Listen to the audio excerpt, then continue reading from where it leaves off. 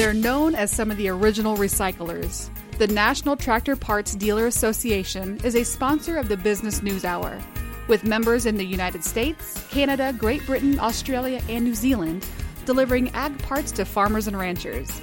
ntpda.com.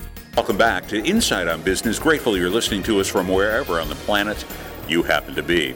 With me is Janine Moore, and Janine Moore is a cattle producer in Iowa, Mahaska County, as a matter of fact. And we're at the National Cattlemen's Beef Association meeting in Orlando, Florida. And we thought, why not visit with another Iowan about the beef industry and some surprising things that you perhaps don't know about. Janine, welcome to the Business News Hour. Thank you. Thanks for having me. Well, so you're in What Cheer, Iowa. Talk to us a little bit about that town. Well, it's a very small community. Not a lot goes on in Watchier, Iowa. We live just outside of town, about 4 miles.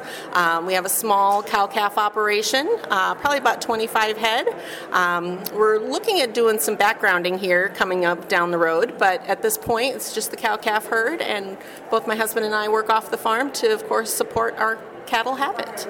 Of course you do. Who doesn't work off the farm, right? All right, so you have a long and storied history in Iowa cattle business and national cattle business, as a matter of fact. Take us through a little bit of that so folks understand where you're from and what you do. So several years ago, my husband and I were very much involved in our local county cattlemen's organization. We would do a lot of grillings, a lot of events there in the community and the surrounding communities. And I was asked if I would be interested in sitting on the Iowa Beef Industry Council board of directors.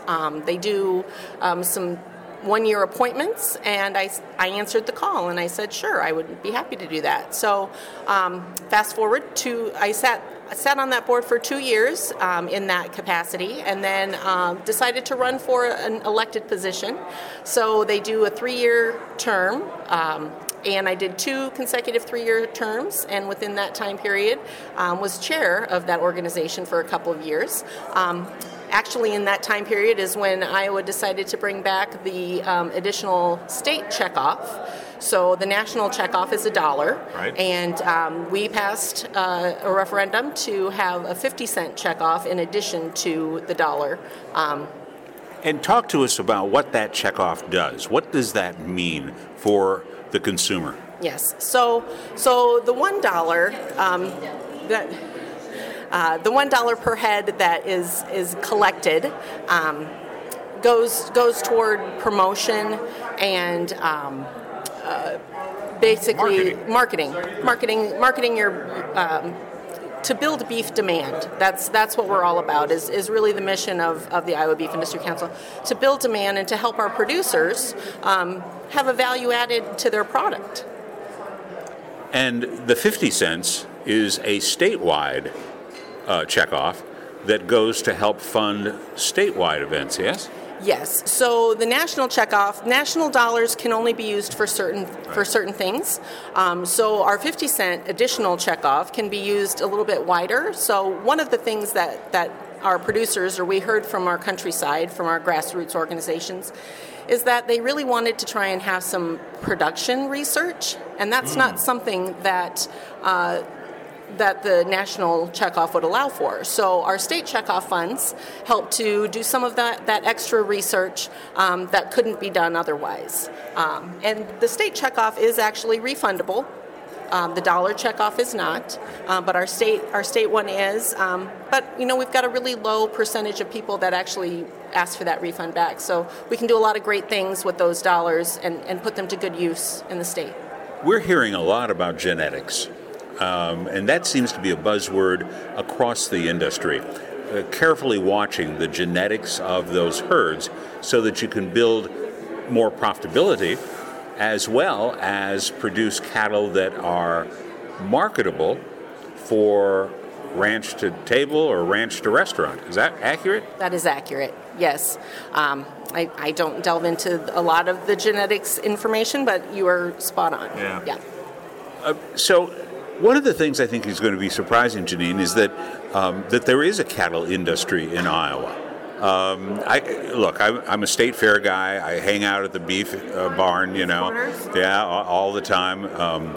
Stockman's Inn is my favorite haunt, and so I know a lot of the folks in the beef industry in Iowa and around the country.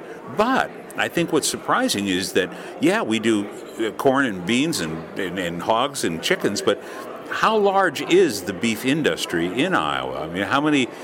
You got an idea? So I believe Iowa is number 4 overall in states in beef production. That's surprising. It's the last number that I recall. So, yes, we have a large number of cattle, and that's mainly due to the large number of cattle finishers or feedlots up in the northwest corner of the state. So there's a lot of cattle on feed. There's just a lot of cattle in general in the state of Iowa. Yeah.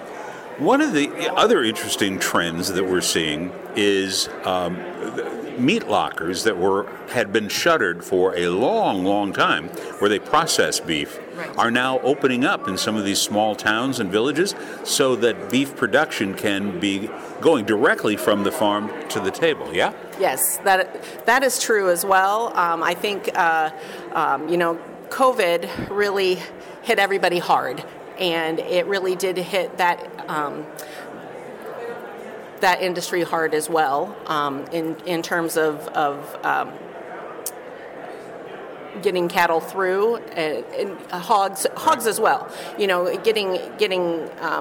Getting those lockers up and running and keeping them running. Keeping people in place to do that. And I know there's been some great things happening in that respect, in terms of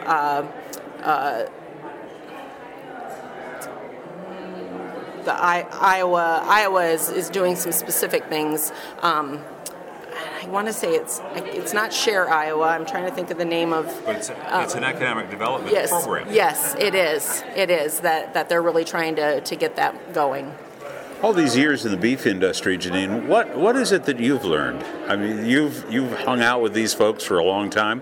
A woman in the beef industry 20 years ago was pretty scarce. But you've managed to do this and do this well and for a long period of time. What have you learned from your experiences? I think my biggest takeaway has been that you really have to have a passion for what you do. And I don't know that I've ever met a rancher who is not passionate about the cattle industry. And it is, it's inspiring, really, to know that, there are people out there who want to care for those cattle, but they're doing it so that it's a food product for the masses.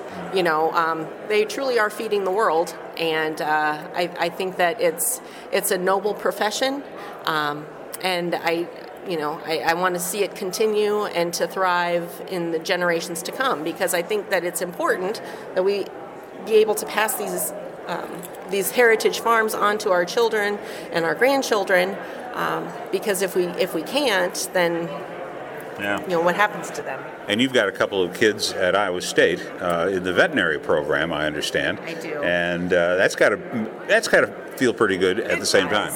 It does. I'm very proud mother of 2. My husband and I couldn't be happier. They are both thriving at Iowa State University and in the veterinary medicine program. And we'll graduate, and both are looking to do large animal work. So that's another great thing for the industry. I think there is a shortage right now of large animal vets, and if we can help contribute to that, that's wonderful. We recently had a story about beef exports, that we're importing more beef than what we're exporting. And one of the problems with that is the strength of the dollar is problematic. There is a need to import some beef, and I think there's a very wide misconception that we shouldn't import any beef into the United States. Why can't we just use the beef that we have ourselves?